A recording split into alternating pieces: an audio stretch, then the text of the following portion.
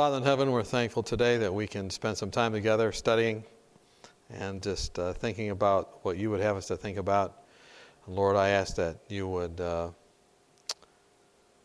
bring what is needed in each of our lives, and my life included, as we consider the subject of witnessing in the marketplace. In Christ's name, amen. Well, since we have just not so many here, this was great because then we can figure out exactly what you do. I know you work in an academy setting and you work on the farm, and so you interact with people in the public in that way and people there on your staff, right? And anything else I'm missing from that? That's pretty much it. And what led you here to the seminar? This one? Yeah. I'm the director of a church outreach that we have, which is a child care center.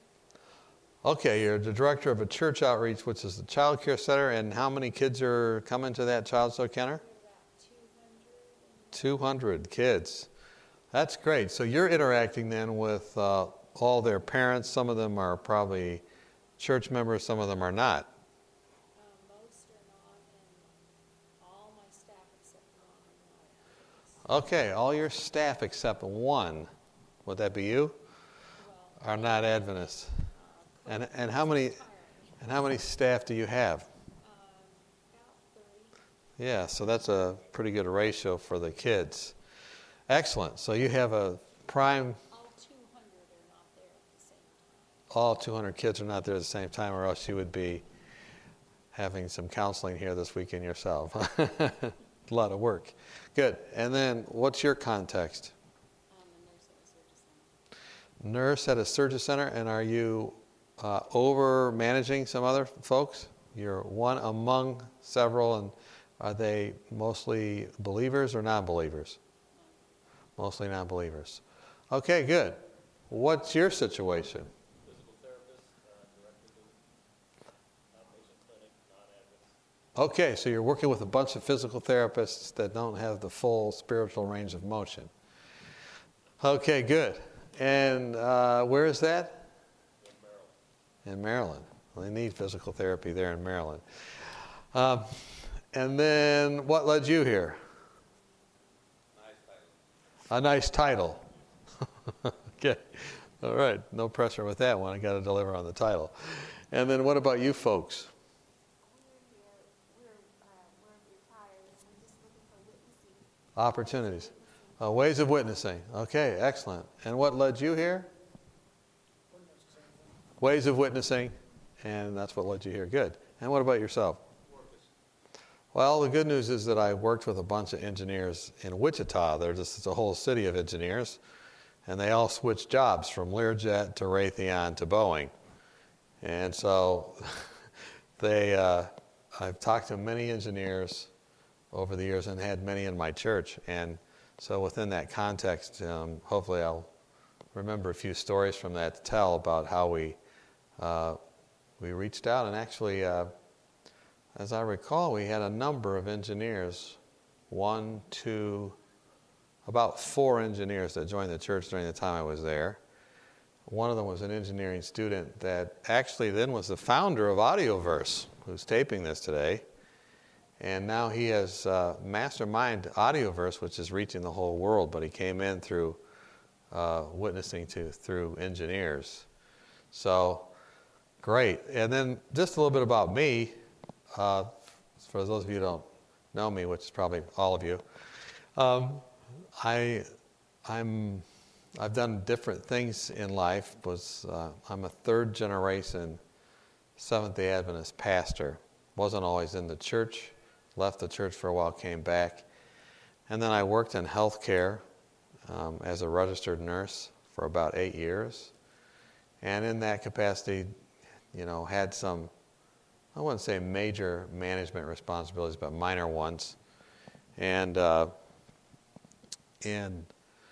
so that was a great blessing. Then I went into pastoring and working with, within a community that had a lot of various professionals, for other legal professionals, engineering professionals, medical professionals, and they were all wanting to reach out to their the people within their circle of influence. So I did that, and then the last 5.5 years worked with an organization called Amazing Facts and led their evangelism school. And then just this January, switched over to work with Dr. Neil Nedley at Weimar Center of Health and Education, where we're attempting to use the health message to reach into all these various areas as well. So I might integrate a little bit of that. Some of you are in health areas, whether it be child care or whether it be physical therapy. And actually, interestingly enough, the engineers in my church were very much into health as well. And one of the people that was one of the primary witnessing folks in my church was an engineer who had brain cancer, and then through raw foods had survived and thrived. And this opened up all kinds of conversations with many, many different engineers. Then I had another engineer from Boeing that the same thing happened with him, not brain cancer, but as a result of what happened to his health, it opened up all kinds of avenues. Okay, well, good. Good to get to know a little bit about you folks. And we're going to look at a chapter today, the Bible, as our framework. And that's Luke chapter 15. Luke chapter 24. Luke 15 is a great chapter too. But that's not what we're looking at. Luke chapter 24. It's interesting to me that, there's all kinds of books that are coming out. I just put a couple up there on the idea that Christ was an excellent CEO or CFO or whatever they call him, or a coach. And it is true that, he took a group of untrained men, and then he changed the world in one generation with those. The only person that was trained was Judas, and he had the most problems with him. And he's the only one that volunteered his services. Judas came and said, "Look, I'd like to work with you." And he was always trying to change Christ's way of doing things. And the key story is John chapter 5 and 6 for Judas, where he came to the Lord, and in John chapter 5, what had happened?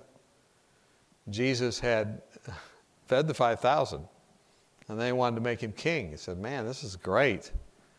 And then he refused to be made king, and it's at that time where Judas, the spirit of prophecy tells us, he says, his mind just switched. He said, "There's something wrong with this guy. He doesn't know how to take care of an advantage, taking advantage of a situation." And she says that from that time on, he had great and growing doubts and questions. So interesting to study Christ as a leader of ministry. So we're going to look here in Luke chapter 24. And as we look in Luke chapter 24, I think you're going to find some principles here that we can apply to the various contexts. And it might be helpful if you don't have the scriptures there to just read them aloud with me so we can all keep kind of focused. "Now behold, two of them were traveling that same day to a village called Emmaus, which was 7 miles from Jerusalem, and they talked together of all these things which had happened. And so it was, while they conversed and reasoned, that Jesus himself drew near and went with them." So you see the principle there already. What's the principle? The number one principle for any kind of real management that has the objective of spiritual influence comes down to something fairly basic. It's drawing near to people. And sometimes people are very nervous about you drawing near to them. And sometimes you have to be very careful about how you draw near to them. But in this particular situation, he comes and draws near to them. And just a couple quotes from the servant of the Lord.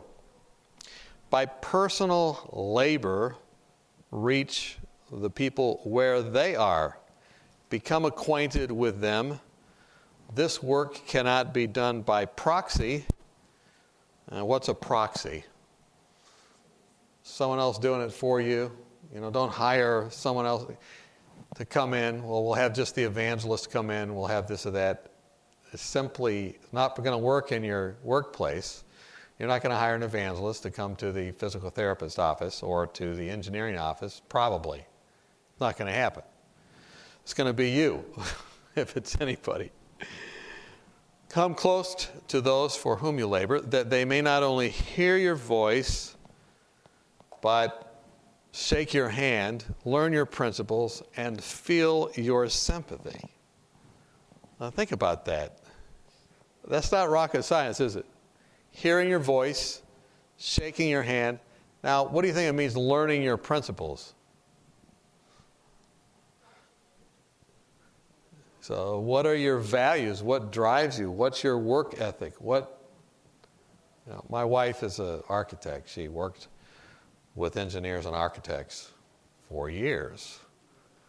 And the interesting thing about Lumenitza is, if you see my daughter with me this week, and she looks exactly like her mother. Anyway, the interesting thing about Lumenitza was that she's an excellent architect, and her attention to detail was amazing. And her ability to spatially figure out buildings was something that they didn't really understand in this particular company she was working for. It's fascinating. She got this job.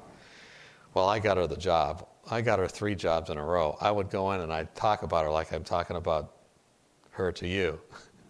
And they'd say, man, we need to meet this person. And then they hired her. Well, anyway, in this particular job, she was working for Candlewood Hotel Company, if you've ever seen Candlewood Hotels. And she designed a lot of those hotels.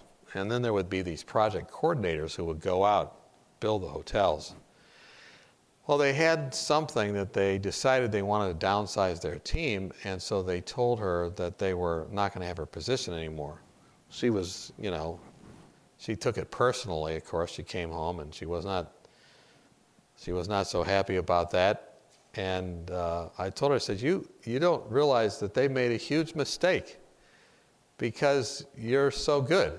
And she goes, oh, honey, I know you have to say that because you live with me. And I said, no, I'm not saying that because I live with you, because you know that I also can be brutally honest, and so can you. And I said, you're just very good. I said, look, if something's going to happen here, God wants you to do something, either something else, which he's getting you ready for, or just wait what happens. 3 weeks later, her boss from that company calls up and says, you know what, we made a huge mistake. We now have gone through 3 different architecture firms, and we are not finding anybody that can do what you've been doing. Look, we are very sorry about what we have done, and you can come back either full-time you like, or if you can come as a consultant, and you can tell us the price that you would like us to pay. And so my wife says, well, what should I do? Should I just say the same thing? Should I just have them pay me the same thing? I said, absolutely not. I think you should charge them 3 times the amount, and I think this and that. And I said, look, now we have to make a pact right now, because we're not doing this because we're not asking for more money because we want money, but because we're doing a church building project, we'll give all the money to that. And if they say yes, because she goes, I don't know if I want to go back there. I said, well, then make the price real high, then you'll know how much they want you there. She did that. And they said, not only will you give you that, we'll give you $10 more an hour than you asked for. So $70,000 later, we were able to give those funds to the building project. But more than that, when she came back, she never worked on a Sabbath. Anyway, just to make a long story short, the Lord just really blessed in that. The other thing was I watched my wife. She knew how to come close to people. Not only was she a good architect, she's a good cook. And she would take these things into to the break room, and these people would be eating this food, designed by Luminitza. And I tell you what, they always looked forward to that. And I got a lot of Bible studies out of that. And that's another principle. Drawing near to people doesn't mean you just have to do it all. You can have a team approach to that. My wife was like flypaper, and I came and killed the flies, or whatever. We worked together. And don't tell my wife I said that. Could you rewind that? Maybe a better illustration. So drawing near to people. I don't know what your context is. I mean, in a physical therapy setting, people are always being drawn near to in terms of, doing those exercises and different things. In a cubicle where people are working in cubicles at an engineering firm, you got to create space maybe out of that, because they'll just go looking at their screens all day. How can you draw near them? You got to figure out what that is. Now, I worked in a nursing situation. I was a nurse. And I decided, how am I going to draw near to folks? I started baking bread. I didn't know how to bake bread. At first, when I started baking bread, it was it was more like not bread. It was more like, burned crackers. But once I got the formula down, man, people would line up for my bread. I drew near. This is not rocket science, and I would bring it in right after I baked it, and the smell would go throughout that emergency room, and I'm telling you what, they would line up. Now, not only that, I started delivering bread to my co-workers. They liked the bread so much at work that I started going to their place. And I'd start taking them stuff. And they were very happy to get that stuff. But then they started to develop a relationship that was not only in work, but outside of work. And whatever context you're in, I think that this is very important. And I would just say this, don't make it a theological reason that you're going to meet them outside of the work context. Don't start with that. That's not going to work 9 times out of 10, or maybe 10 times out of 10. But if you're finding a way, to meet their needs. I jotted down in my notes here a couple of, where'd they go? Oh, wait a minute. I guess I went forward. Was I going forward all along then? Okay. Yeah. I'll tell you a story about, when you get to their house, when you get into that, what I did was at work, I'd find a way to draw near, and then it would go over to another context. Both my wife and I did that. And then we would be able to minister to needs. Now, and it could be very simple things. I'll tell you some more of those stories in a minute. Let's keep going. So, it is our practice of the principles we inculcate that give them weight. This is a second big thing of drawing near. When Jesus drew near to the disciples on the road to Emmaus, or any time, ultimately what won them was the way he really was. And there's only a few people in life that really know how you are, and one of those groups of people is the people you work with, because you're with them so much. How many of you are with the people you work with more than anybody else? I mean, how many of you are with your family more than the people you work with? I'm kind of both, because we're working for souls, so we're always with both. But, they really will know. And they will see you in these contexts, within and also outside of work. So living what you believe is very basic, but coming near to them is so important. Now, there was another quote here. I don't know if I think I did that. By personal labor, reach the people where they are, become acquainted with them, can't be done by proxy. Sermons, money can't accomplish it. Just can't accomplish it. So, living that. Let's go on. Verse 16, read it with me. Their eyes were restrained, so they did not know him. Now, what's the principle here? Is it always the best to just tell everything about yourself and all about your faith? Jesus here is dealing with these folks that are definitely disappointed and whatnot right now, but they don't know who he is. He doesn't go out of his way to tell them who he is or explain everything about who he is just to begin with. And I think this is a big principle. I don't know in your context what that means, but what I've found is sometimes less is more. Although I always give people an idea of something that would, if they were watching, could help them out, right? So, I still have many things to say to you, Jesus said, but you cannot bear them now. I think one of the prime problems with witnessing is we think it becomes like a hit job. So, you say, well, maybe my witnessing needs to be that I'm going to tell them about this particular doctrine or that particular doctrine. And because I'm thinking that they're not wanting to listen to me, I'll talk fast and quick, and then I'll almost feel embarrassed about what I'm talking about. How many of you understand what I mean? And that's just not going to work, because they're going to sense that you're nervous. They're going to sense that you're not really comfortable doing what you're doing, and that's not really you. That's not really who you are. So,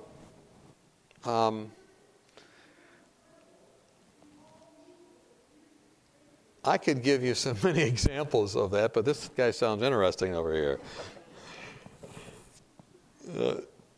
There's not enough people here for me to preach like that, so we could be more interactive. So, I think you have to have hooks, though. You have to have things. You draw near to people. Did Jesus have things in his life that got people thinking, I really want to know something more about his faith? How many think that he might have had those kind of things? I mean, he's able to heal people. He's able to feed people. He's always sneaking off into the back room to pray. And he seems to come out with all kinds of power and authority. He seems to have wisdom that no one else has. He's a very interesting guy, Jesus is. I really like is the fact that, I got a book in my library called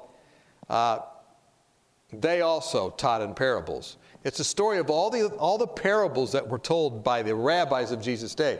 And the interesting thing is he knew all of those parables. And in this book, it shows how he wasn't a plagiarist, I guess you could say, but he was using the parables and then he would change the punchline. The rich man and Lazarus was one of those. That was a parable of that day. And there are many, many other stories. So in other words, if he was alive today, which he is, but you understand what I mean, would he understand all the stories? Would he understand the different things that are going around? Would he know how to use the newspaper? Would he know how to say, wait a minute? You see what I mean? So he was interested. He understood the stories people were hearing. He understood those different things. And in your context, how many think that's interesting, that you have to do that if you want to be effective? You never know how God's going to use it. But, I'm always reading. When I go to some new city or town, I learn all the history of that town. I learn everything I can about that town. I learn about the person's business. I go to their website and this and that. And I want to know as much as I can. That doesn't mean I'm going to use it, but I'm looking. So, their eyes were restrained so they did not know him. I mean, this concept in witnessing is something that is almost opposite of what we normally hear in witnessing. We're usually told to just look like an in-your-face Jesus freak, right? Whereas this is more camouflaged, right? Now, I'll give you an example. The other day I was on a plane. Part of my witnessing is like being on planes. And I don't know, I decided to wear an 1844 shirt. It said, established 1844. Now, you're probably not going to use this in your office, right? Show up to work with new physical therapy logo, 1844. Probably not going to work. But anyway, I was wearing this shirt. And I go on the airplane. This lady, she's getting on the airplane, and my friend and I are getting on the airplane. And I said, "What number are you?" She said, "I'm 56. I said, "You don't look like you're 56. And she kind of laughed. She goes, "What number are you?" I said, I'm 24. She goes, "You certainly don't look like you're 24. This was a Southwest flight. So we were kind of laughing, about that. And then she sees my shirt, and she goes, "Why are you wearing a shirt that says 1844? Okay? I wore the shirt, so, I'm in trouble because I wore the shirt, right? So I said, "You don't know me well enough to ask me about my shirt. I'm not asking you about your clothes. I I guess it's okay. I did wear the shirt, but I'm not just going to talk about 1844 on my shirt until maybe you'll misuse the information." So I started talking with her a little bit. And I said, "So where are you from?" She had a little accent. And I said, "Are you from Iran?" She goes, "Man, that's pretty good. I am from Iran." And I said, "Let me ask you this. Are you of the Baha'i faith?" And she said, "Yeah, how did you even know about the Baha'i faith?" And I was going, yes, she's of the Baha'i faith, right? How many of you have ever heard of Baha'i faith? So she goes, "I'm of the Baha'i faith." I said, "Wow. So tell me about that. What did that mean growing up and stuff?" She goes, "Well, she started to tell me on Saturdays we would have like a day off, and then we'd listen to this." I said, "Really, on Saturdays? I didn't know that." And then we couldn't eat. I said, "What about your diet? Anything about your diet that you couldn't do?" And I'm telling you the story to illustrate something. People love to talk about themselves, okay? So you can get all the information you need for them to witness to themselves if you ask the right questions. It's their job the Lord can work on them in their own heart. So anyway, I asked her, I said, "Tell me about that." She goes, "Well, we couldn't eat pork." I said, "Why not?" "Oh, I'm not sure, but they said no pork." I said, "Do you eat pork now then?" She goes, "Okay, I do, but I always feel guilty." So I said, she goes, "Do you think I should eat pork?" I said, "Well, pork's not doing so well in the news these days." And I told her all the health different things. She goes, "Oh man, maybe that's why." I said, "Well, the Muslims don't eat pork either." She goes, "I know." I said, "Now, isn't it true that the Muslims and the Baha'i didn't get along?" "Oh, that's very true. Oh, very true." And I said, and then I said, "Well, and she goes, "And I have a problem." And I said, "What's that?" She goes, "My boyfriend's Muslim, and I'm Baha'i." And I said, "Oh, that's bad. That's really bad. What if he turns on you?"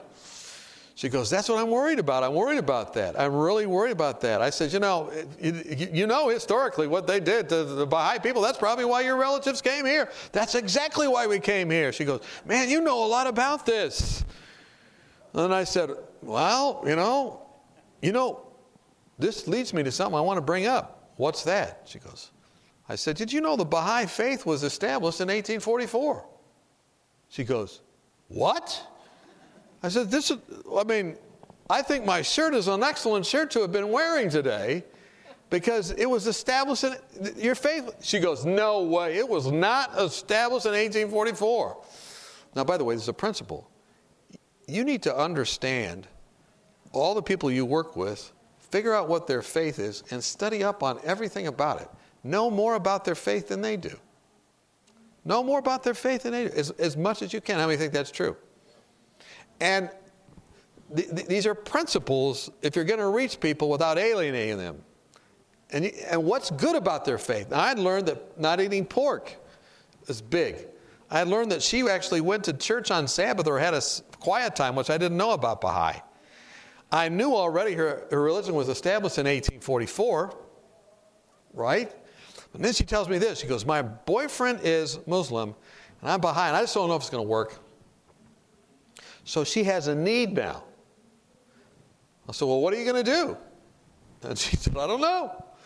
I said, "Well, what about this? And what about if you have kids and they're growing up and they're different faiths? And what about this?" And what? She goes, "I know. What about when you get in an argument and you're trying to look for an authoritative thing to help you with that? What are you going to do?" "I don't know." Then finally she says to me, "What do you think I should do?"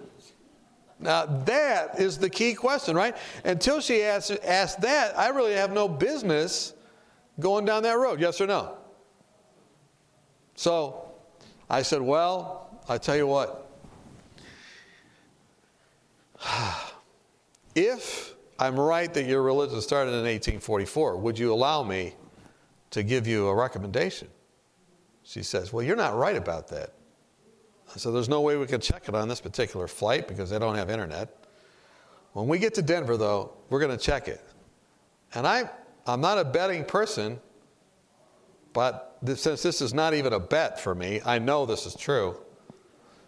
I'm going to wager with you $10. You give me $10 if this is right. She goes, I give you $100 if it's right. I said, $100 sounds good. And my friend's with me. He goes, you're not betting with her. I said, this is not a bet. I know this is true. So we get there. And before I Google it, I say to her, look, if this is true, you're going to have to listen to what I say next. She goes, okay. So I put in 1844, Baha'i. Boom, comes up. 1844 was established. The religion. She goes, I can't believe it. You're more Baha'i than I am. I said, no, I wouldn't say that. And I said, so she goes, okay, so what are you going to tell me? I said, look, you got a problem. She goes, what's that problem? I said, well, you're about ready to marry someone who's a Muslim. I'm worried about you. She goes, I am too. She goes, what do you think I should do?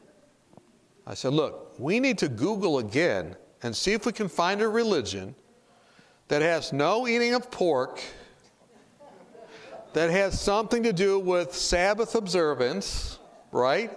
Or Saturday, taking a rest on Saturday. Let's put that in. You got to have that. Look, you got to have 1844 in there, right? She goes, I guess so. I didn't know that till today. I said, no, you got to have 1844. That's going to really narrow down the search here, because what we're going to find is, that's going to probably be a factor that will help us narrow down. And so, so I put it in there, 1844, no pork, and Sabbath. What church came up? Seventh-day Adventist Church comes up, and she goes, what is that? And I said, well, let's read it on the website. So I'm reading it. Well, look at this. And, they do this and they do that. She goes, that sounds like a great church. That sounds like a church that would be like in the middle. I'm here, he's there, this would bring us together. And I said, oh, yes, it's good. It looks like a good church. She goes, well, why don't you join that church?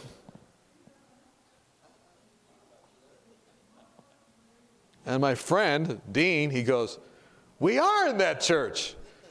And I said, Dean, see, I was trying to hide myself, right? And she goes, you are? Well, why didn't you say that sooner? Well, why didn't I say that sooner? It would have turned her off. I could not have done that, right? For some reason, I knew I couldn't do it. But then she says this, she goes, man, that is so cool. You guys are the coolest people I've ever met on any plane.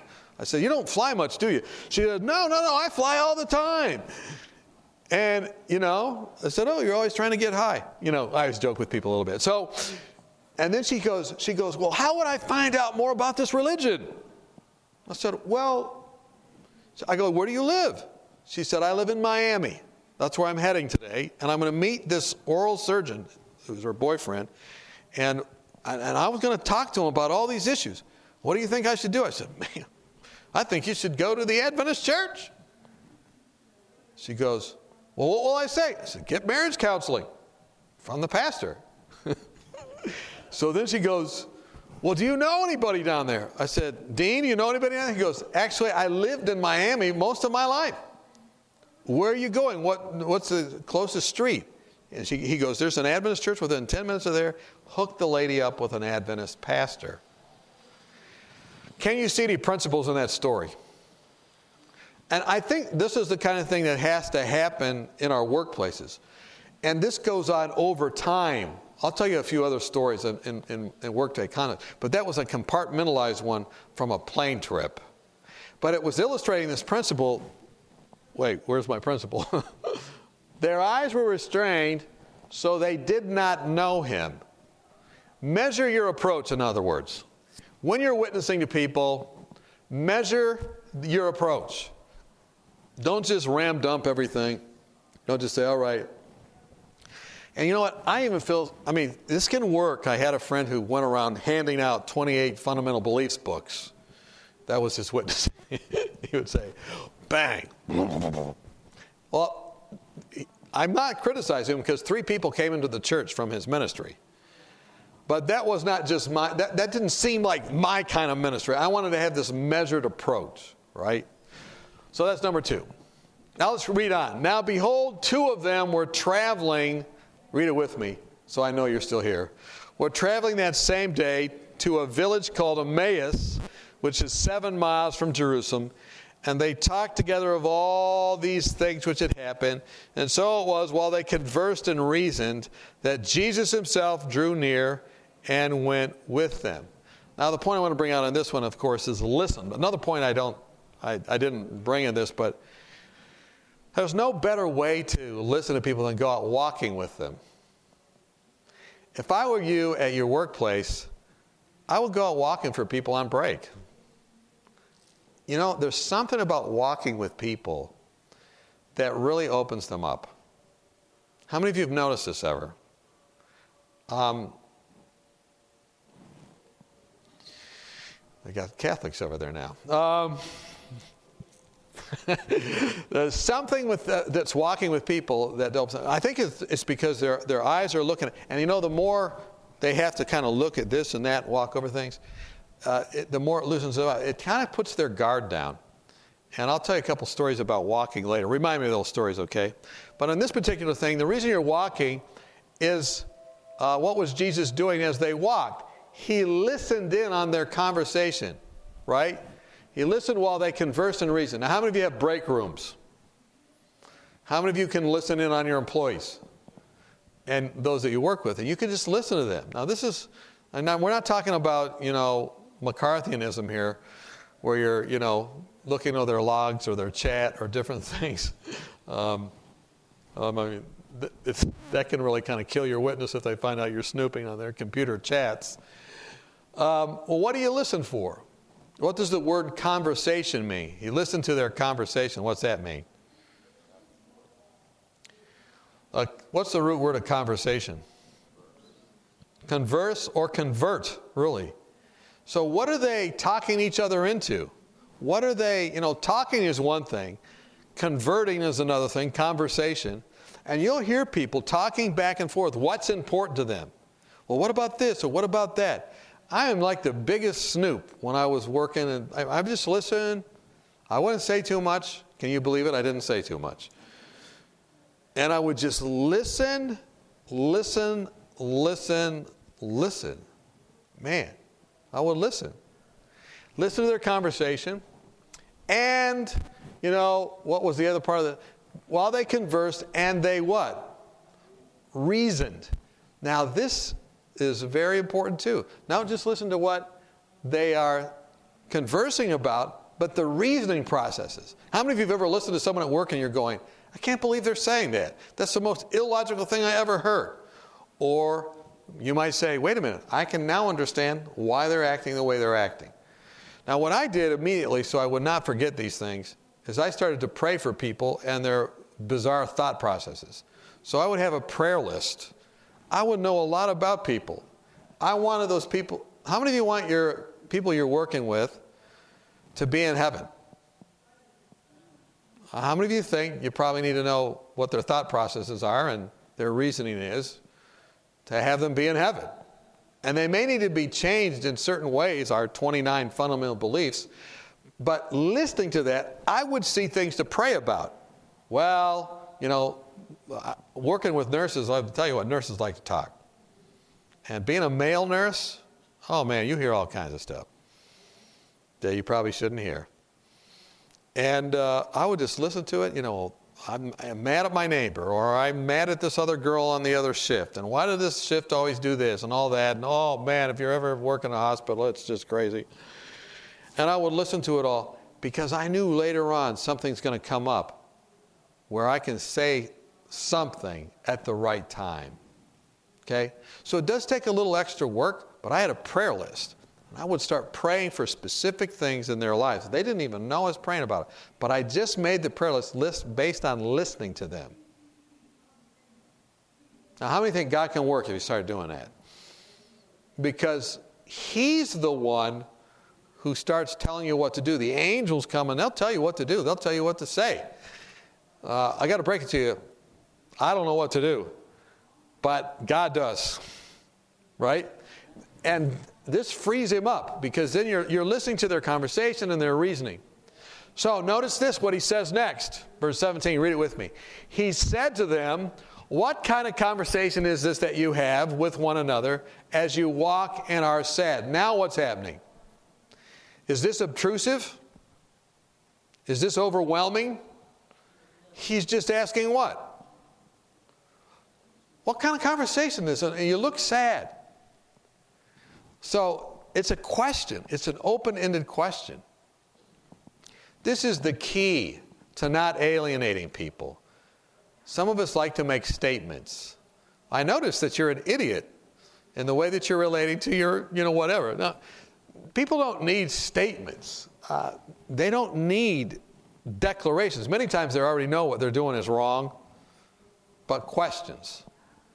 Questions. I remember when I went to Romania once, and I didn't know the language, but I wanted to witness. So I asked my wife to teach me one word.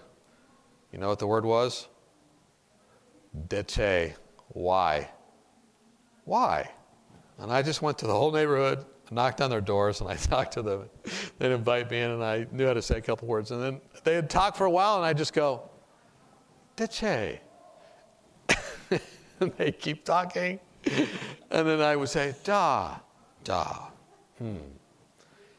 valeo, which just means wow. And then the next pause would come, and I'd go, de ce. And they would keep talking.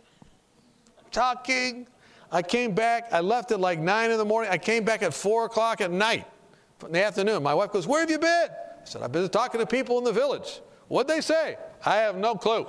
Well, what did you say? Why'd you stay so long? I said, how are you doing? And then I just started asking the question why. And they talked, and all of them fed me. They gave me like some fruit and different things. And I just went from house to house. And then right at the end, I gave them a flyer that was all in Romanian, inviting them to my meetings in the evening. But only after I listened to them for a long time. And guess what happened? They all came. Not all of them, but most of them came that night to the meetings. And they were telling my wife, oh, your husband is so funny. Oh, man, it was so fun to talk to him. I said nothing. I don't even know what they were saying. So the point here, and look, if I didn't even know what they're saying, but I'm asking a simple, how many of you think you could use a simple question? Why would you? Jesus did this. So now this assumes something else. You probably say, I don't have time to talk at work. Well, you're not going to really reach anyone if you don't have time to talk. You got to make a priority of talking or communicating in some way. Some of you, that's going to be hard. Well, I don't like that. I tell you what, I worked with a group of emergency room physicians. No one was reaching that group. They were an unreached people group. They had like 8 people. I just made it my business to get to know them and just talk to them and ask them questions. And before I left that hospital, 3 of them had accepted Christ, and they were taking Bible studies just by talking to them. People are starved for people to talk to them, just as people. You don't have to have some big, huge, highfalutin thing to talk about. I want to talk today about the Greek in John chapter 6. No, please. Greek is great, but you understand what I mean? It's just basic things. And it's asking about what they're doing. So, he asked them what things? Oh, wait a minute. I guess, am I clicking this? I'm going ahead of myself. Cleopas answered and said to him, what? Are you the only stranger in Israel or Jerusalem, and have you not known the things which happened there in these days? And he said to them, what things? What's he doing here? He's asking another open-ended question. Now, those of you that are in the medical field, if you're taking a history and physical, this is a great thing, right? Diagnosis. Dia means through, and gnosis means to know. And if you're going to get to the bottom of something, I just was with a physician in their office the other day, a psychiatrist, that I had taken someone to see.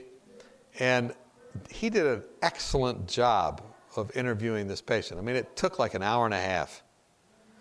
But I just was in awe. I said, man, that was a beautiful way to figure out what was happening. And the more you listen, the better off you are in terms of witnessing. Okay? So how many of you, is anything I'm saying helpful to you? You know, this is not rocket science. But how many of you think that in your context you need to be maybe a little more deliberate about listening? And how about praying about what you're hearing without even telling them? These are just, I'm just saying. And you know what? Make a list. Write down on the list what you're praying for and why. You're going to be amazed what happens with that list. Let me tell you what happened with me. I made this list, and I would go swimming after work at the YMCA.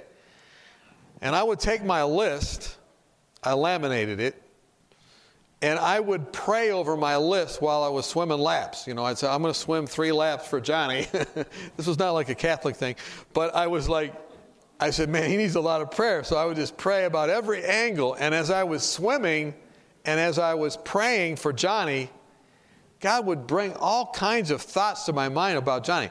And so I'm conversing not only with Johnny, but I'm conversing with God about Johnny.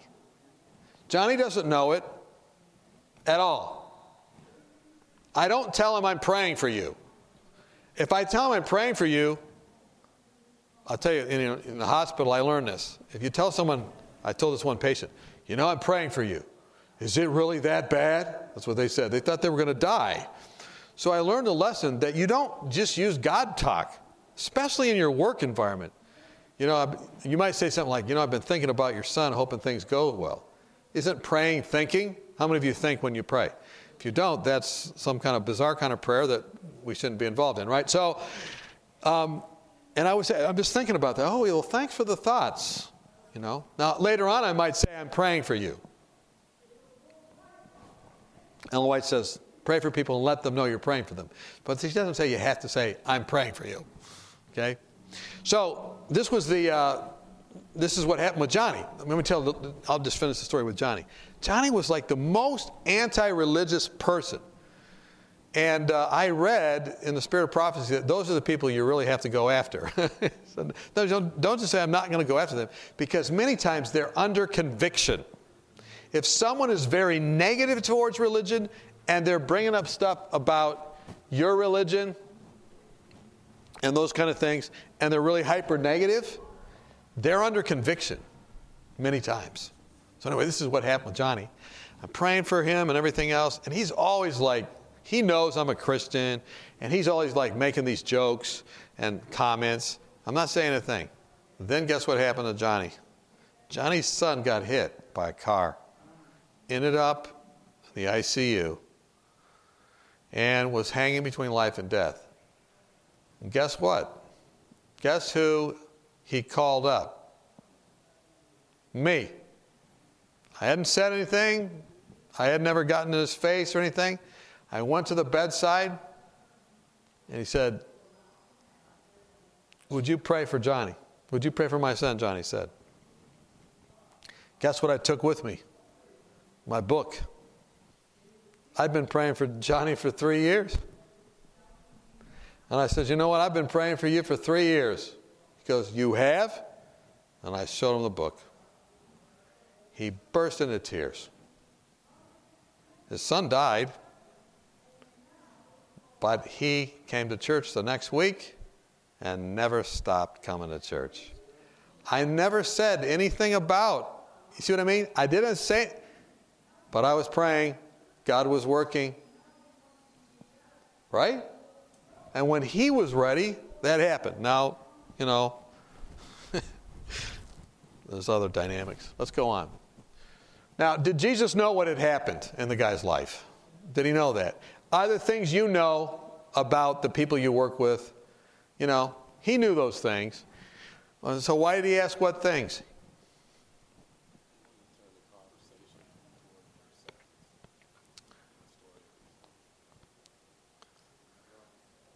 What's that?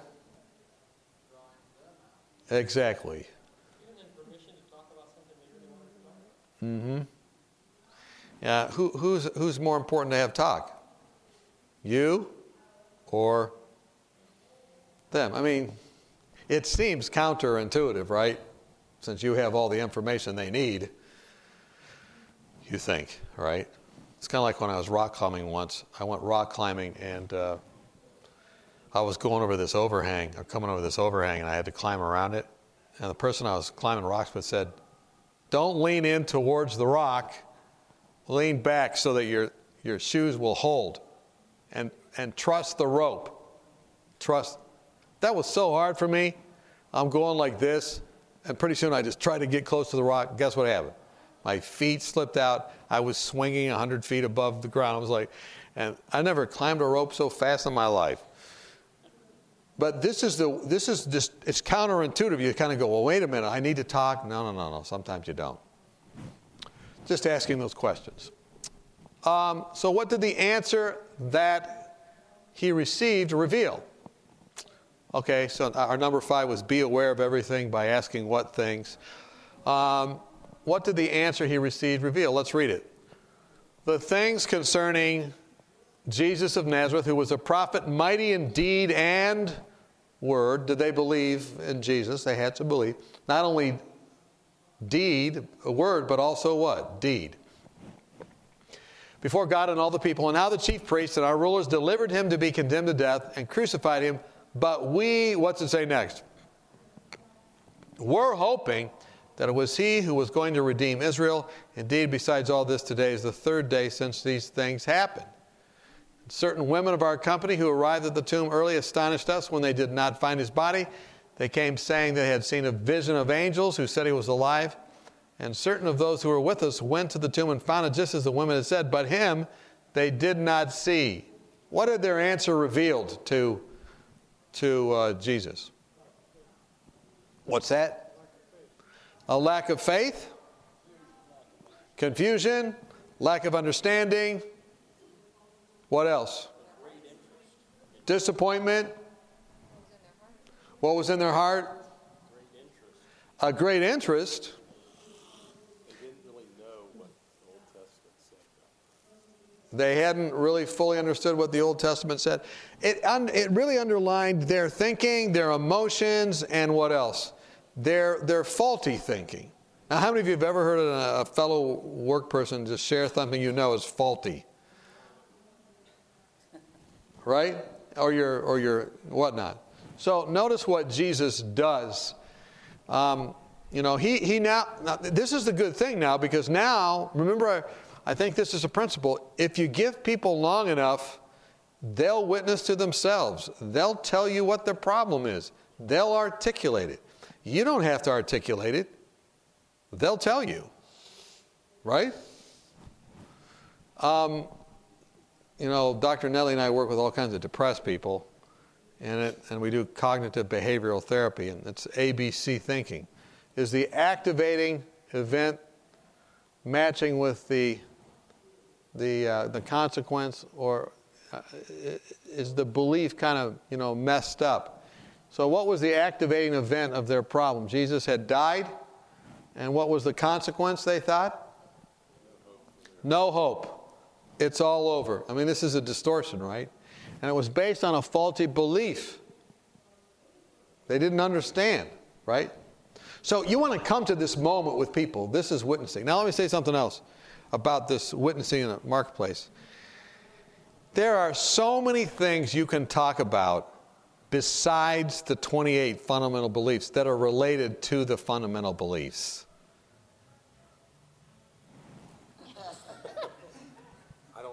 You can talk about their music. You can say, why is it you like that music? What about this? What about that? You can talk about different things. You can talk about their relationships. You can talk about their kids. You can talk about forgiveness. You can talk about anger. You can talk about bitterness. You can talk about anxiety. You can talk about all kinds of things. And what I always try and do is, and this is the same thing I do in board meetings, not that board meetings are like witnessing, but sometimes they are.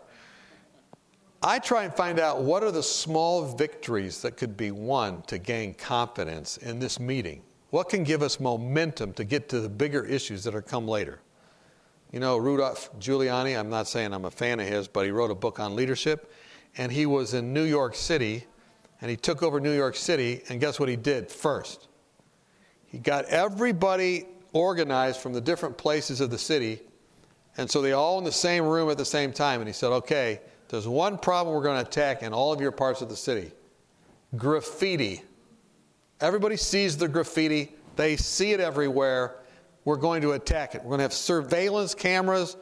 Anytime graffiti comes up, it's taken down within a certain amount of time. People are prosecuted that are doing that. It will show a measurable change in the city. Everybody will say, what happened to all the graffiti? No matter where they go, it's all going to change. And so that's what he attacked. Very simple thing, graffiti. And guess what? He got that done. And then guess what happened next?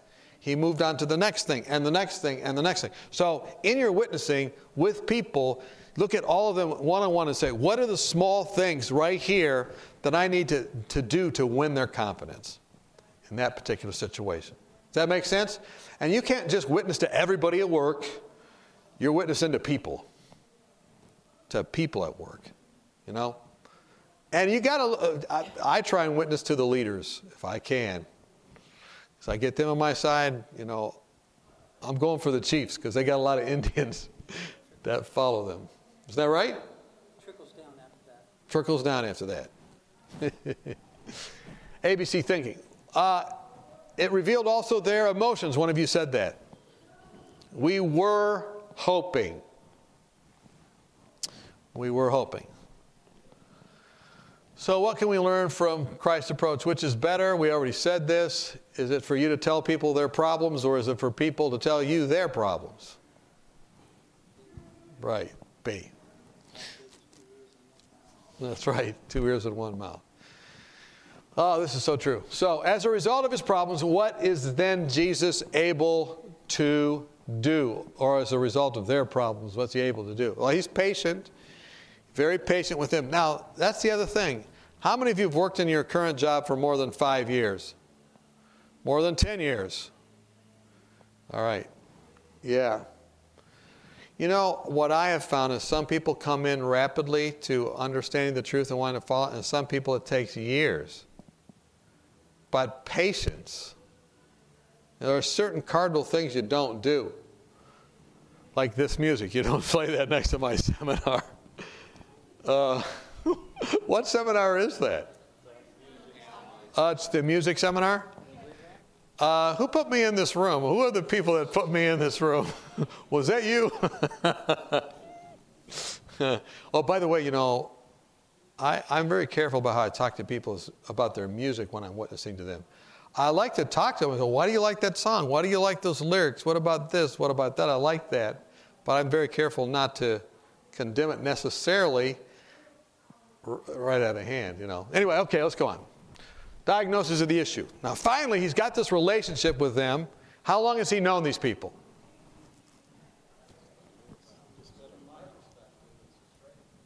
For their perspective, it's a stranger, but how long has he really known them?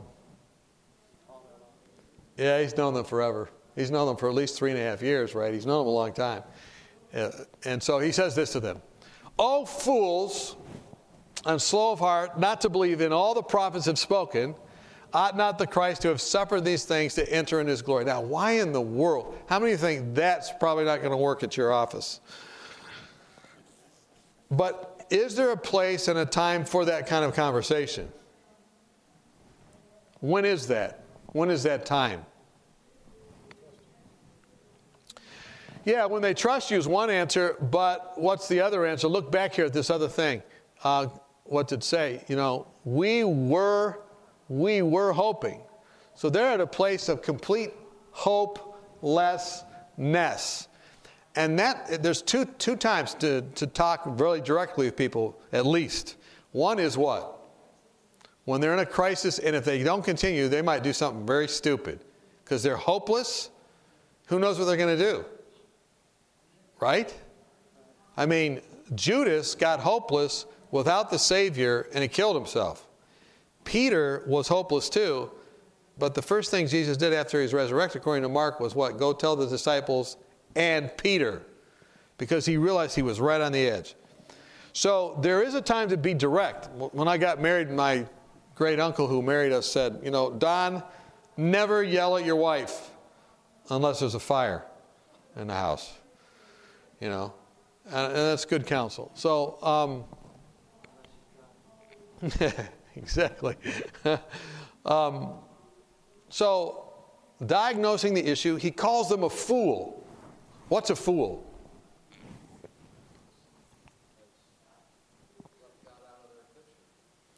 The fool has said in his heart, there is no God.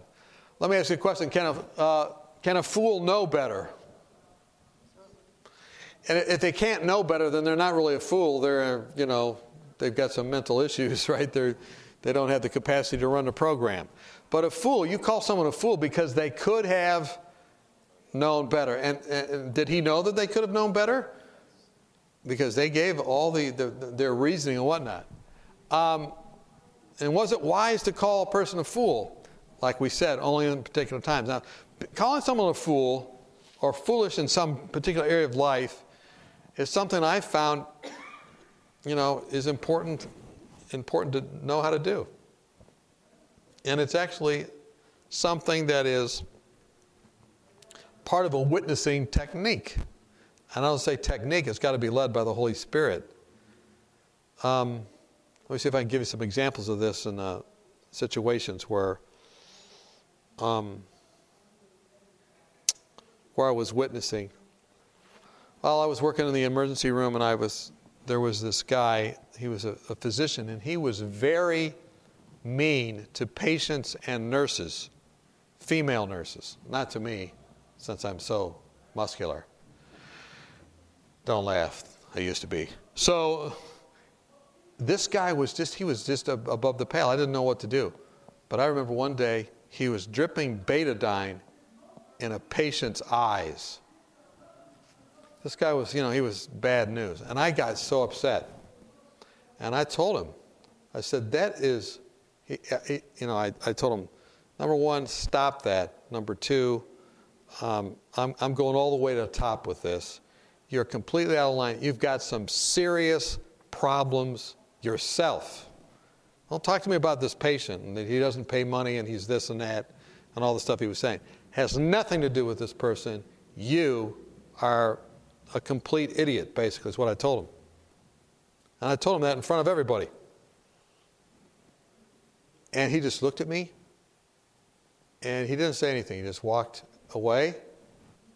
And he came to me, maybe out of fear at this point, but he came to me and he says, "No, I need to talk to you." And he told me, he said, "That was the best thing you could have said to me. I was completely wrong. I've completely lost my moorings, and I need help." Now, everybody knew he needed help. But for him to admit that was a big thing. And he went and he apologized to the patient. He apologized to everybody else. And not only that, he followed up. He invited me to his house.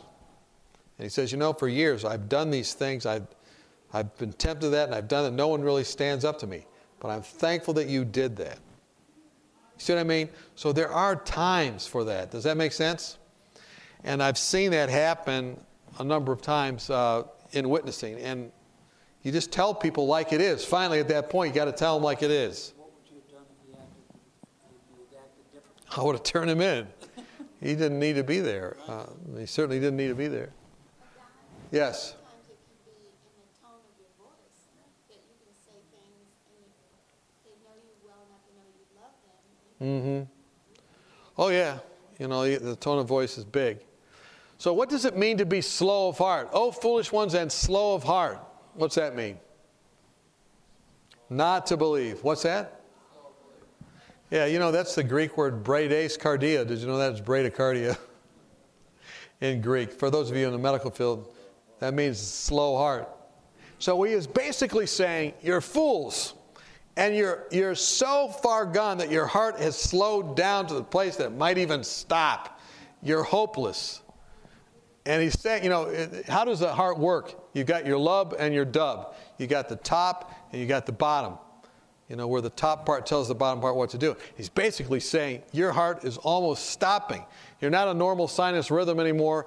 You're getting slower and slower. You might even be like a junctional rhythm. You're about ready to you're going to tank. And it's at that time he says, you fools, slow of heart. He's very, very direct.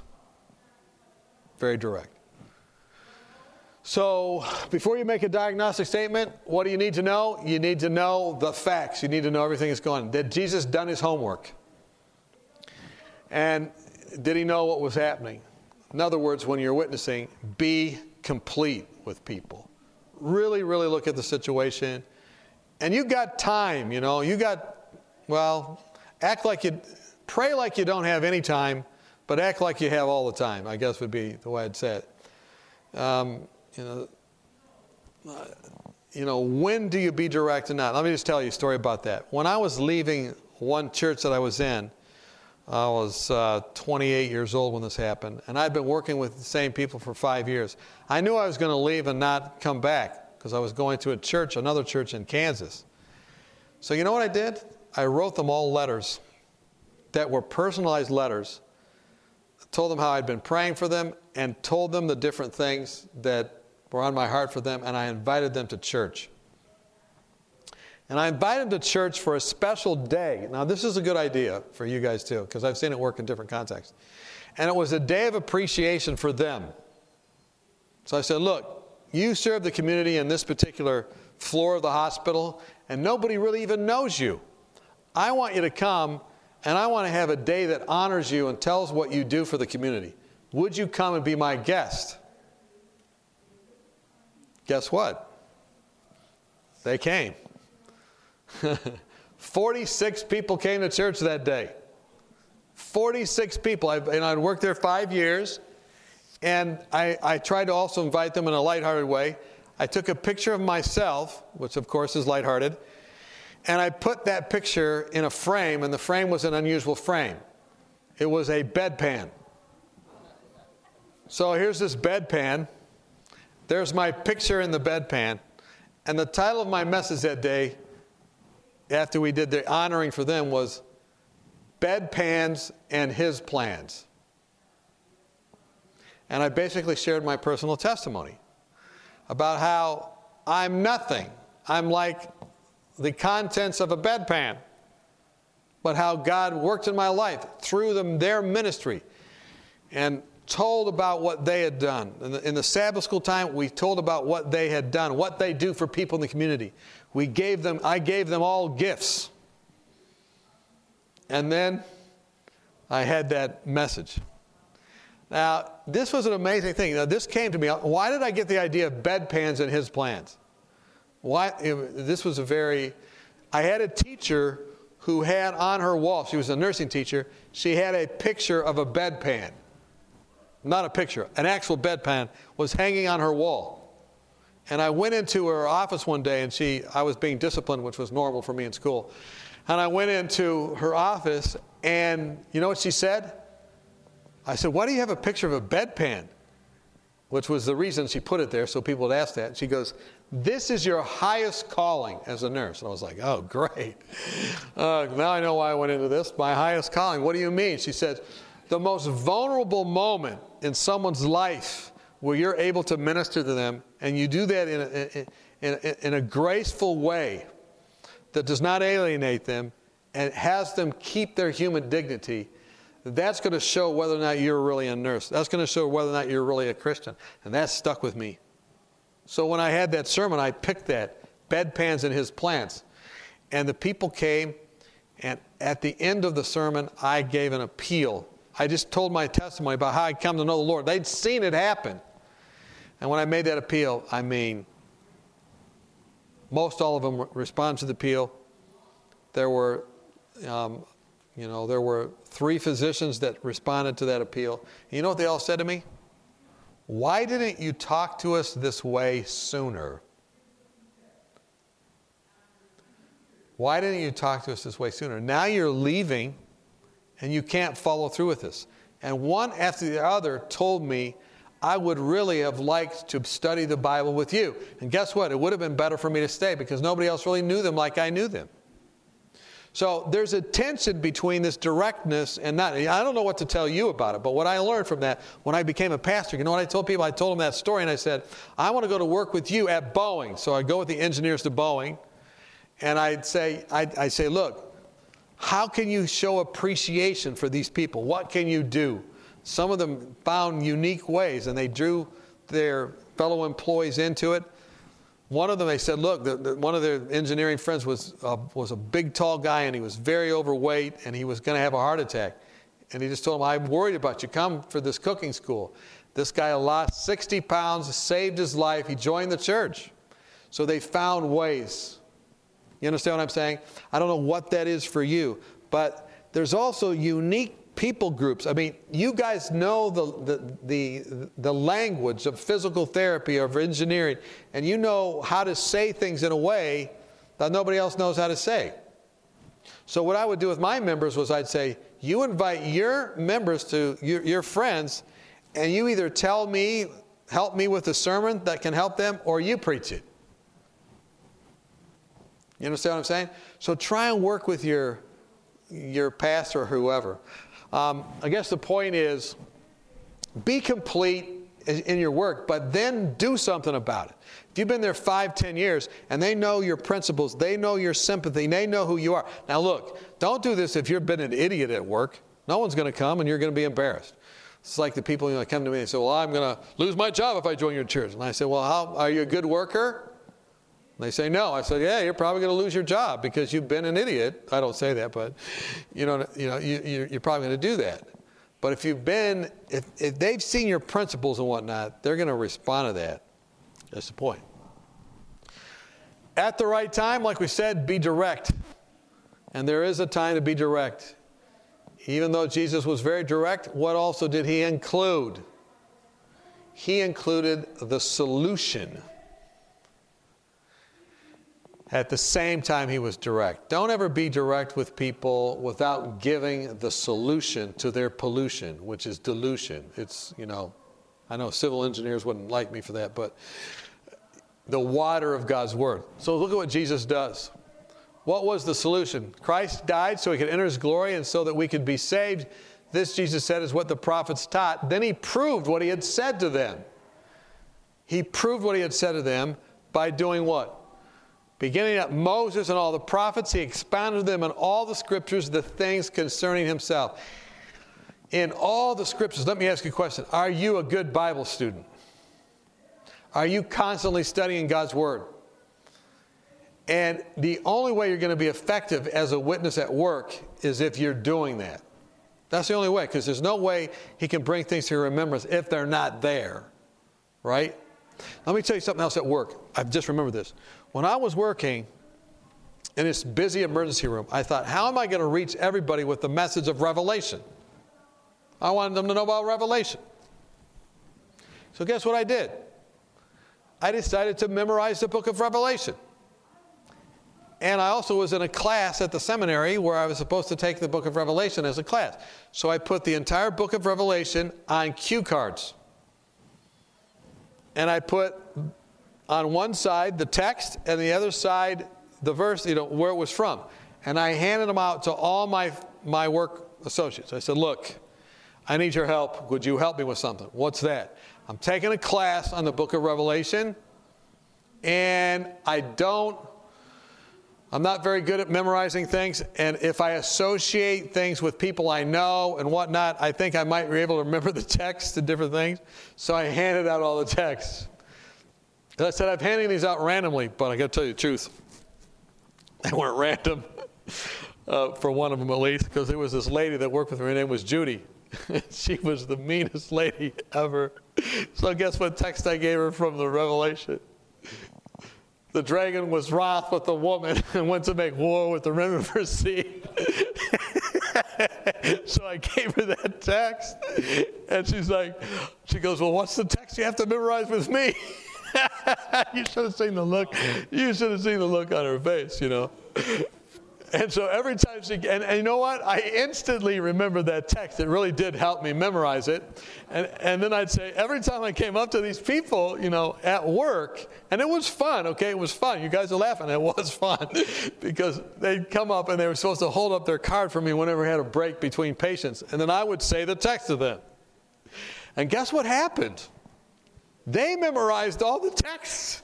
They knew the text before I did. And then they were like, we were going back and forth, and they were, you know, and it wasn't over the top. I mean, I wasn't like, you know, but it was funny. And then guess what happened? This was I don't know what would work in your context, but it did in mine. You know what they did? Next? They said, what do you think they said to me? What does that mean? What does that mean? And guess what happened out of that? I had 10, 15 Bible studies. And guess who had asked me the question? They were asking the question. I wasn't making, you see what I'm saying? They were asking the question. I don't know if that could work in your environment or not, but this was what worked in mine. I mean, it was amazing. Then I've shared that with other people, and they've tried it in their workplaces, and guess what? It works. The other thing I found is, in terms of offering the solution, I would take my Bible with me to work. I might not ever open it. I might not ever see it. It wasn't a big, I didn't like take my family Bible, you know. It was a tiny little Bible back then when I could read those. And it was a tiny little Bible, and I would just set it down on the table. At break, I might look at it a little bit. Didn't try and look like, I didn't talk about it, but I look at it, and guess what happened? Just from that. They'd ask me questions. They'd ask me questions about, what do you think God's Word says about it? They'd ask those questions. And it was amazing. And then, just because of my Bible, it was right there, people from around the hospital would start coming to I was doing a triage, I was a triage nurse, and they knew if I was a triage, in between patients, I might have some time. And they'd come down and they'd start asking me questions about it. So, is there a law against you bringing your Bible? No. Is there a law sometimes against, will people say you can't talk about it? Yeah. But I never talked about it unless people ask a question. Another thing, I tell you what, in my work environment, I have learned all the health problems of the people I worked with. And then guess what? One of their biggest health problems in this particular place I worked was, and 98% of male nurses do this, and they smoke. They all smoked, and they'd all go out for break. They all were smokers, and guess what? Now this was a kind of being direct moment. I timed how much each person smoked. I was very complete. I knew exactly when they smoked, and I watched it. What I found out was, this is my research, I found out they smoked at the same time. They would take breaks at the same time. They would smoke in the same place with the same people. They would actually have their cigarettes the same place. And then when they drove into work, they'd come the same way because I followed some of them. And I watched them smoking. And their cigarettes would be completely done. They knew how to titrate that dose right when they got to the ER, and they had it perfectly planned. They knew where the lights were and everything. And I looked at this, and this was amazing. And the head nurse smoked. She was like, she was in charge of everything. And I was like, man. But you know what? They were, I can't remember the numbers, but it was an inordinate amount of time, extra time they got to have breaks, because everybody knew if they don't smoke, we're going to all be sorry, because they're going to be very irritable. And I was like, this is wrong. I mean, look, they're getting it was twice as much break as I was getting. That's it, twice as much. And I had it logged. I knew. I knew. So I went into Lori, who was ahead, and I said to her, I want to deal with a terrible disparity that I've discovered here at work, and one that I think if you were to learn about, you would be as upset as I am, or even more. She goes, what is it? And I drew it on for a while. Then finally I said, it's smoking. Tell her that. And she goes, well, what do you want to do about it? That was how good my research was. And I said, this is what I want. I just want equal time, okay? I'm not asking you to stop smoking or anything like that. I'm asking for equal time for my break. She goes, that's fair enough, because she saw my papers of documentation. She goes, well, what are you going to do with your equal time? I said, I'm going to run a stop smoking clinic, and I think we could save the department this many hours, and this is how much money it would be worth and all that. And she goes, that's a great idea. So she let me run a stop smoking clinic, and guess what? She stopped smoking. 5 or 6 people stopped smoking. So I had found an angle. They didn't like smoking. I mean, they did, but they didn't. They knew it was bad, and they wanted to stop. See what I mean? So this won a lot of confidence with them. So be complete, offer the solution. Beginning at Moses and all the prophets, he expounded them in all the scriptures the things concerning himself. Now, do we need to know how to help people see Jesus and also the answer to their problem in every part of the scripture? The only way you're going to be able to know what they need from the scriptures is to do everything I just told you before now. But you need to not only put them on their prayer list, but what else? Be studying what the answers are for their particular situation, even if they're not asking you. Because guess what you're starting to do on their behalf? You're claiming the scriptures on their behalf. You're ready for that moment when they ask you. You're ready for that. So what do you think about he said himself as he went through the books to them? What do you think he said in Genesis? What do you think he said about himself to those people in Exodus? What do you think he said about himself in Leviticus? You know? He went through the entire scriptures concerning himself. Could you do that? Genesis, I'm number 1. Exodus, I know how to get you out of here. Numbers, I'm number 1 again. Deuteronomy, I'll give it to you the second time. Leviticus, I'm the sacrifice. Joshua, that's my same name. Jesus, Judges, I am going to be the judge, and I am the judge. And I am a faithful judge because I've lived through everything that you went through. Ruth, I'm your Boaz. 1 and 2 Samuel, I'm David. All the way through, just go through all the scriptures and figure out what they say. Now here's a ministry of healing, talks a lot about this. Read this. The physician has precious opportunities for directing his patients to the promises of God's word. Everybody has opportunities, not just a physician, no matter where you work. Opportunities. Let him study the word of God diligently that he may be familiar with its promises. Now, that's memorizing them. Let him learn to repeat the comforting words that Jesus spoke during his earthly ministry. And I'm starting to do that right now. I'm going through all the Gospels and I'm saying, what are the comforting words that he spoke? And I'm memorizing all those. I'm going to be teaching my students in my health school to memorize all of those. So we know those comforting words. And when giving lessons of healing the sick, he should talk of the works of healing wrought by Christ, of his tenderness and love. Never should he neglect to direct the minds of his patients. It should be. I was writing this out here when I was at my parents' house. Minds of his patients to Christ, the chief physician. So, man, this is, I'm going to tell you something. If you want to have a great book on witnessing in whatever place you work, read the book Ministry of Healing. And just read it from the context of your context. Every single page, not to show you, every single page as I read it, there's something worthwhile. Something worthwhile. And I'll give you an example. I was reading in Ministry of Healing a couple months ago, and I said, all right, it says I should sing to people, and that's a great form of witnessing. And I like singing. So I took some friends with me, and we decided we're going to go out and find people to sing to in this community. I know this is a little over the top, but we go out, and guess what happened? We start singing to these people, and it's amazing. I guess my microphone went dead. All right, you can still probably hear me. You got another battery? Oh, it's over time. What time is it? Okay. What time are we supposed to go to? Sorry about that. I'll finish the story and we'll quit. All right. So I just started singing to these folks. Now, guess what happened? They asked me, why did you come to sing at my house? I said, look, I'm not at liberty to share that.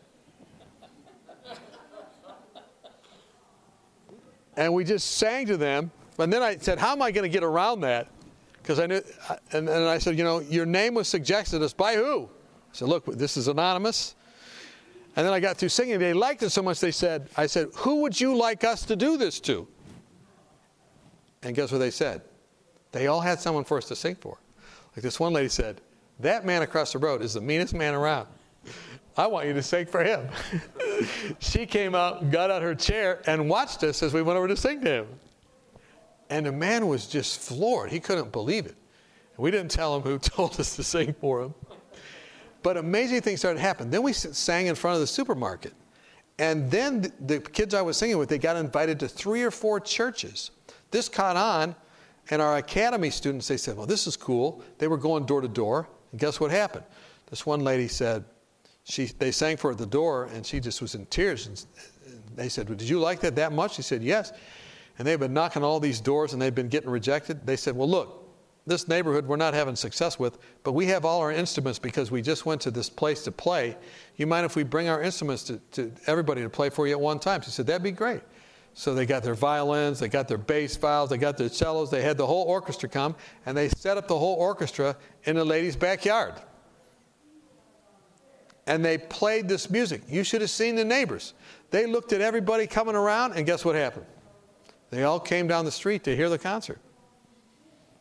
And then they said, who are these people? She goes, I don't know. They just came to my door, and they sang to me, and they did this music to me. And they ask, well, who are you? They said, well, we're the guys that knocked on your doors, and you didn't let us give you Bible studies. And then a whole bunch of them said, well, we want to know more about, your school, and they got Bible studies. The point I'm making by this is, I just followed that little simple concept of singing to people, and Ellen White said to do that, and it worked. My point with you is, when you read this kind of a book, I like Ministry of Healing especially because it's not a compilation. When you read this, it will help you witness where you are. I wish I would have read this years ago, the way I'm reading it now. And the way to read it is not just to read it, to dreed it. That means to do it and read it. New word, dreed. Just go out and do it. That's the point. Yeah.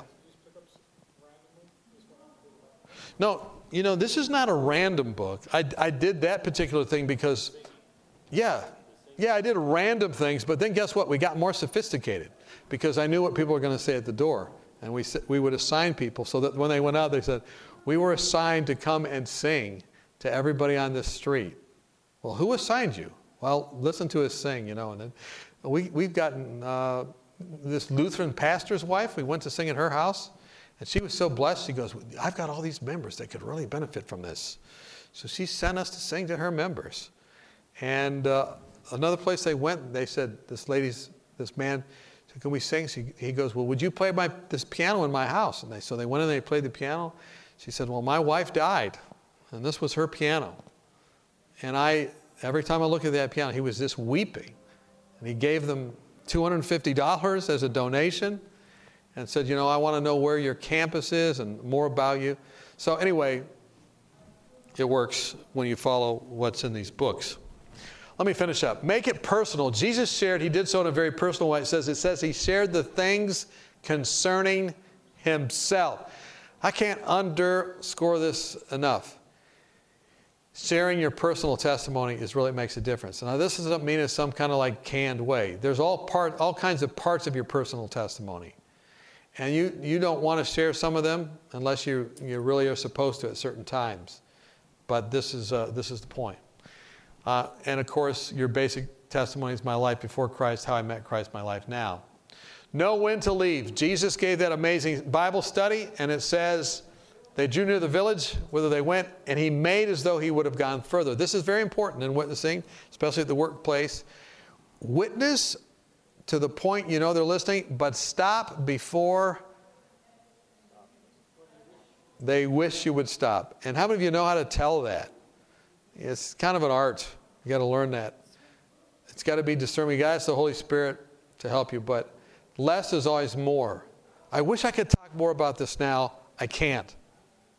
And then they'll say, well, wait a minute. No, we do that later. See what I mean? Because then you don't look over anxious. You know, very important, I think, concept. Now it came to pass, he sat at the table with them, leave with God's word ringing. He took bread, blessed it, broke it, and gave it to them. That's hospitality. We could talk about that. When he got through, they said, did not our hearts burn within us while he talked to us on the road and we opened the scriptures with?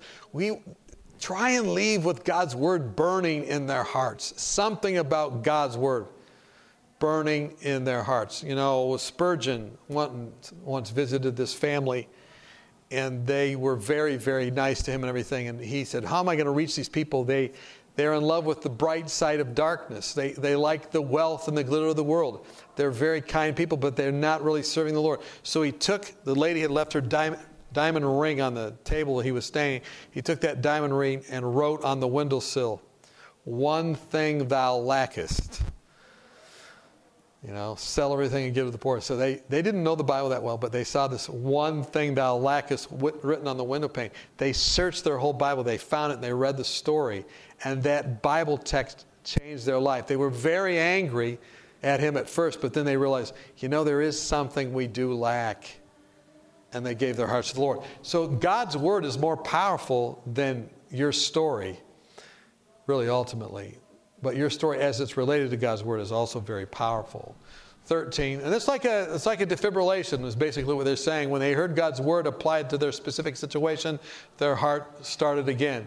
So they rose up that very hour and returned to Jerusalem and found the 11 and those who were there gathered together, saying, the Lord is risen indeed and has appeared to Simon. And they told about the things that had happened on the road. So they shared what had happened. They began to witness. They rose up that same hour and they began to witness. So that's the sign of a good study. The sign of a good study is when somebody listens to what you said and they tell someone else. I noticed some of you taking notes. That means you thought it was a good study or you're just trying to be kind. But Jesus, when he got through teaching and preaching, guess what happened? His disciples wrote down everything in the 4 Gospels. They said, that's good stuff. And, you know, I sometimes do that with people. I used to just hand them the study when I'm studying with them. But now what I try and do is just study out of God's word. And at the end of it, I can always tell if it really hit, because how can I get a copy of that? Or, you know what I mean? Jesus, he was so effective, there was the 4 Gospels. Paul was so effective, there were all the epistles. Ellen White was so effective, there's the Conflict of the Ages series, and there's the testimonies. How many of you want to be so effective for God that people want to write down what you're saying because God's in it? And that's, I think, you're a living epistle known and read by all men, but constantly we want to have this happening. The focus was then on the Word, you know, how they opened the Scriptures to us. And I think if you're known as a godly person at work by all these nonverbal things you do, and you're going to be known as a person that opens the Scriptures and applies it. And there's no one more valuable to a person than that. It helps them so much. Make disciples. What happened? They went and they told the other people, basically. And they then became, it says, you become witnesses of these things. And witnesses begin to be established out of your workplace. You get other people that are working there. And one of the most exciting things to me has been to see people that I've been working with come in, and then they start to bring other people in to the Lord. There's nothing more exciting. There's nothing more exciting than to see that. And that's what happened in Jesus' ministry in 3.5 years. So let me ask you this question. You may not have another day to work with the people in your workplace. I don't know. We need to work as though we don't have another day. But also, what about a 3.5 year plan? when I was a pastor in my church, you know what I told people? We're going to have a 3.5-year plan of discipleship. Jesus worked with 12 people for 3.5 years. But ultimately, what led to their conversion was his death. And guess what's going to lead to people's conversion in your context? It's your death to self, at least. And this is going to lead to conversions. I had a student at AFCO. I'll end with this story. His name was Cass. And Cass came to AFCO against all odds. He had a brain tumor. He was taking multiple medications. I told him he couldn't come. He started calling everybody, and he got in the class. This guy I thought is a disaster. But then guess what happened? He started cooking food for all of his suite mates. He started doing acts of kindness. Halfway through the class, he came to me and says, I have a terrible headache. And I knew that he probably had this brain tumor that might be coming back. And the headache went away and came back, but guess what? He had this sense that he was going to die. And so he said, look, I want to witness as much as I can because I don't have that much time. This changed the whole dynamic of the class. One time it was raining torrentially out. I said, we can't go out today. And guess what he said? I'm going to go out because I don't have that many days left. Everybody was home that day because they were all inside because it was raining. They couldn't believe that he had come out. And he would tell them all the same thing. He goes, look, I have a brain tumor. I don't know how much time I have to live. I don't want to share something about that's very important to me in my heart. He would share with these people. The brain tumor did come back. He ended up in Loma Linda right during an evangelistic meetings. We had to stay there, and he was down there. He started to share everything he had learned at AFCO with the doctors and with the nurses. He witnessed up to the last moment. God kept him alive. He could do nothing but speak. At the end, he couldn't move anything. When he died, this is the only student that's died during that time teaching at AFCO. When he died, totally revolutionized my entire AFCO class because the last words that Cass had shared were these. He kept talking about the time of trouble, and he said, look, if the time of trouble comes before I die, I'm not going to be able to walk there, so you guys are going to have to carry me. And then the next thing he said, last thing I remember him saying, guess what he said? You know what? I'm not going to be able to join you in the caves. I know that. And if I can't join you in the caves, promise me that I'll join you in the clouds. That became the phrase at AFCO. I might not be able to join you in the caves, but I want to meet you in the clouds. If we had that mentality. Now, what happened, what I saw, only 4 months of witnessing, John Bradshaw's last series as an Amazing Facts evangelist was in that church. When John came to preach those meetings, guess who had showed up at the meetings? About 12 or 15 people who Cass had knocked on their door. They asked where he was. We told them that he was very sick and that he died. That dying witness brought those people into the kingdom. If we live as though we're about to die, Jesus died, that will lead people to see that we're serious about. And these 15 tips, these 15 things that Jesus did will have an awesome power if our lives are being poured out for others. Let's pray together. Father in heaven, thank you for this time together. Lord, I just ask that these truths of God's Word would be applied in the context of ministry that's represented in this room and beyond, and that you could use the same concept you used again through surrendered lives. And we thank you. We come in Christ's name. Amen. This media was produced by Audioverse for ASI, Adventist Layman's Services and Industries. If you would like to learn more about ASI, please visit www.asiministries.org. Or if you would like to listen to more free online sermons, please visit www.audioverse.org.